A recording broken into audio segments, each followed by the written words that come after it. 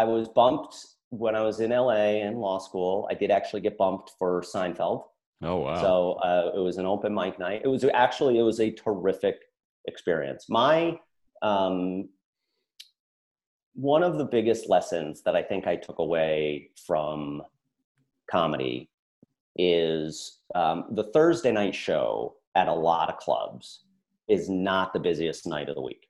It's often the first night that the performer will be there. Mm-hmm. They've traveled typically in that day. And so you may get a light audience, 30 people, 40 people, something like that. And I'm always interested to see which comics give their real show and which comics phone it in. And I always think less of the comedians who phone it in. That those people chose to come out on Thursday night. They want to see your show. And so you should give them your show. Mm-hmm. So I was in Los Angeles. I'm in law school.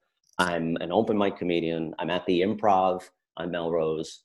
At that time, there was a Monday night show that I often went up on. One of the not big nights for comedy is Monday. And your spot might be 10:45, 11 o'clock, 11:15, whatever it is. So I go down, I get there, I sign in. The guy who is running the show says, "Hey, listen, we've got a special guest that's coming in.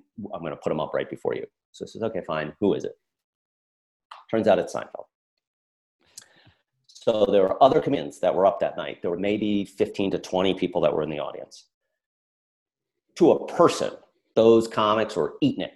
They were not giving full show. They were doing 12, 15, 20 people worth of energy kind of shows. Mm-hmm.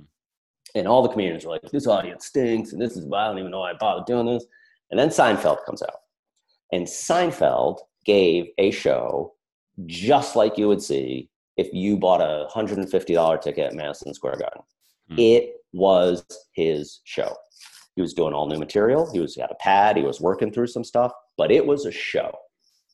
I went up after him and did reasonably poorly in comparison, but very much learned the value of you give your show. And I think sometimes we'll have a tendency to do that in life, that there's any number of opportunities where you think, I came prepared to do the show, but now that I see the environment, I'm not really going to give the show. Mm-hmm. And figuratively speaking. So I am a proponent of, doesn't matter the audience, you're obligated to kind of give the show. Mm-hmm. I've had a good opportunity over the years to get to work with some people who were influential, maybe in terms of the comedy business generally, and really, I've enjoyed hanging with people off stage more than I sometimes see in the show. Mm-hmm.